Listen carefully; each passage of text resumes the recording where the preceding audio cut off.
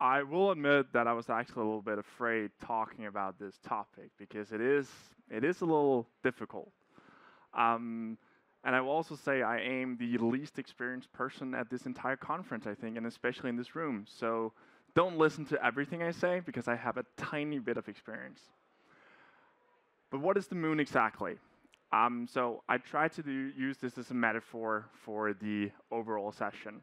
And the moon is, in many companies, what we refer to as the vision or the mission of our companies.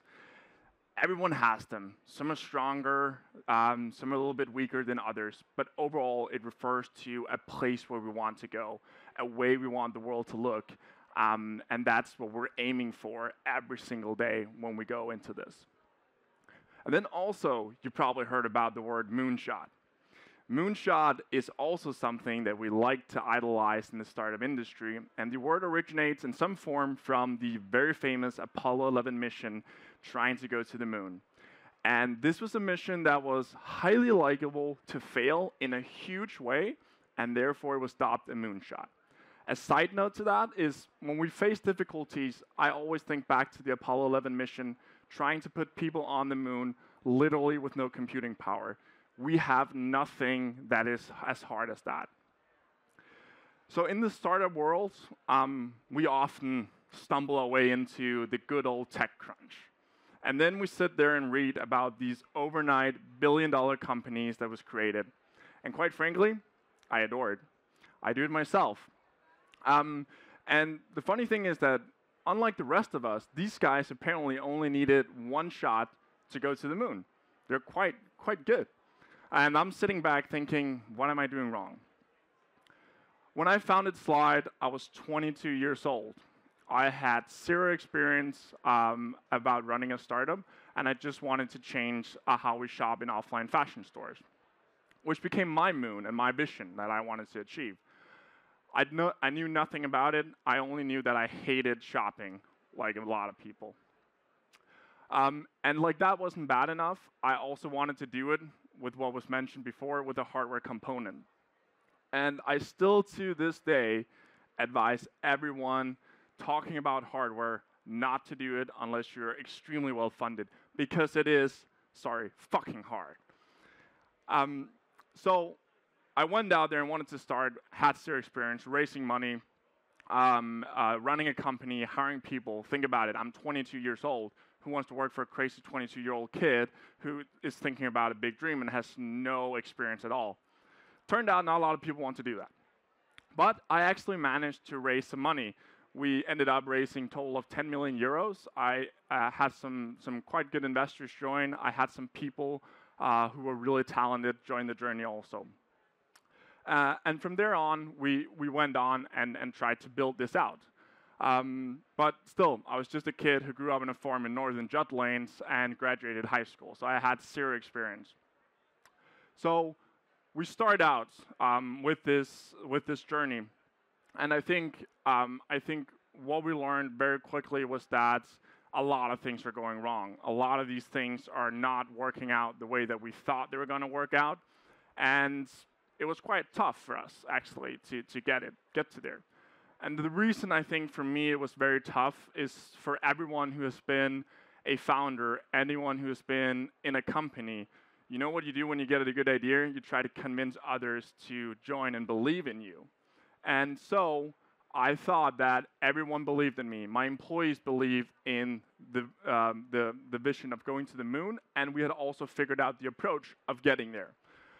Investors believed in me. Everyone believed in me. But what was happening is pretty much 2 of the engines on the rocket wouldn't start. So what are we doing? Really what we're trying to do is just keep pushing. That was the thing. We kept pushing. And I didn't trust myself enough to actually go out there and say, maybe we should make a change here, because everyone was believing in me. So we're 2 years into this journey, and what happens out of nowhere is that, remember, we're selling technology to offline fashion retail, and then out of nowhere, COVID hits. And as a quite early, very arrogant founder, I was like, we have plenty of runway. I was setting up a store in Copenhagen with my team, and then our prime minister closes the entire country down.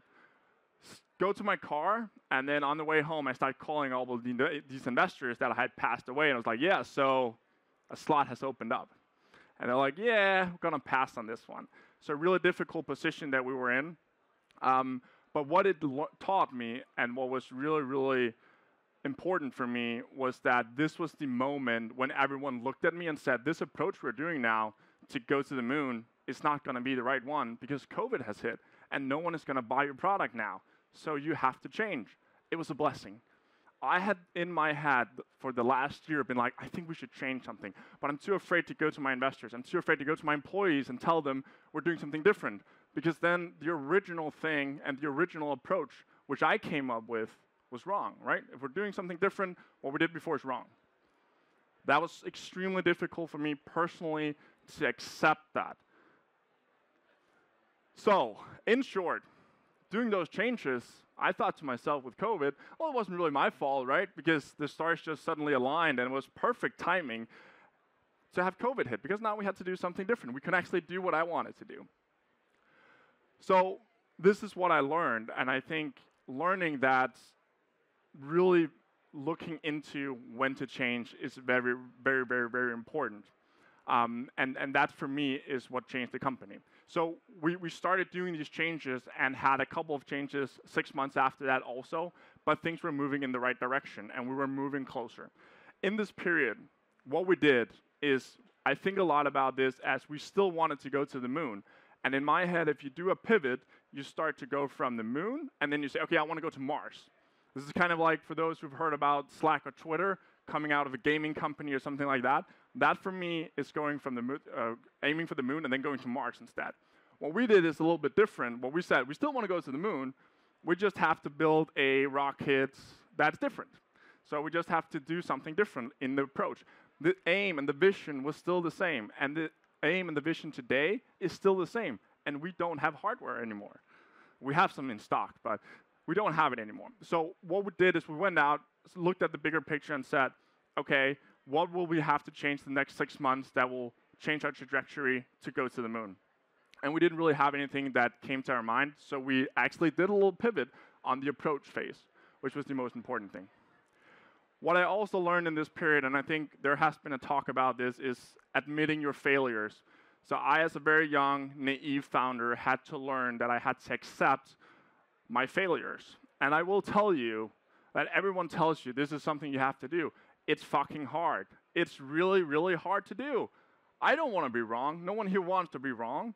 But you have to learn it. And for me, it was the hard way. Someone can just do it. I was inexperienced. I was selfish. I did not know how to do it. But I learned it the hard way. But what's even more important than admitting your failure is actually to communicate it. So once I started replacing a very militaristic way of communicating, a very like Elon Musk, Steve Jobs is doing like this, I will also just go in a room and yell at people. It's not working, especially in this country. Go to the US, maybe a little different. So what I learned is that when I stood up in a room, in a boardroom, or in front of my employees and said, you know what, guys, I was wrong. This was not the right way. They all looked at me and like, awesome. What would we do? What are we going to do now? I was like, I think this could be a good way. It's like, okay, let's do that. But it's very important to keep your investors and employees engaged. And what I learned is that admitting failure is the first thing, but the second and most important thing is to communicate it and be open about it.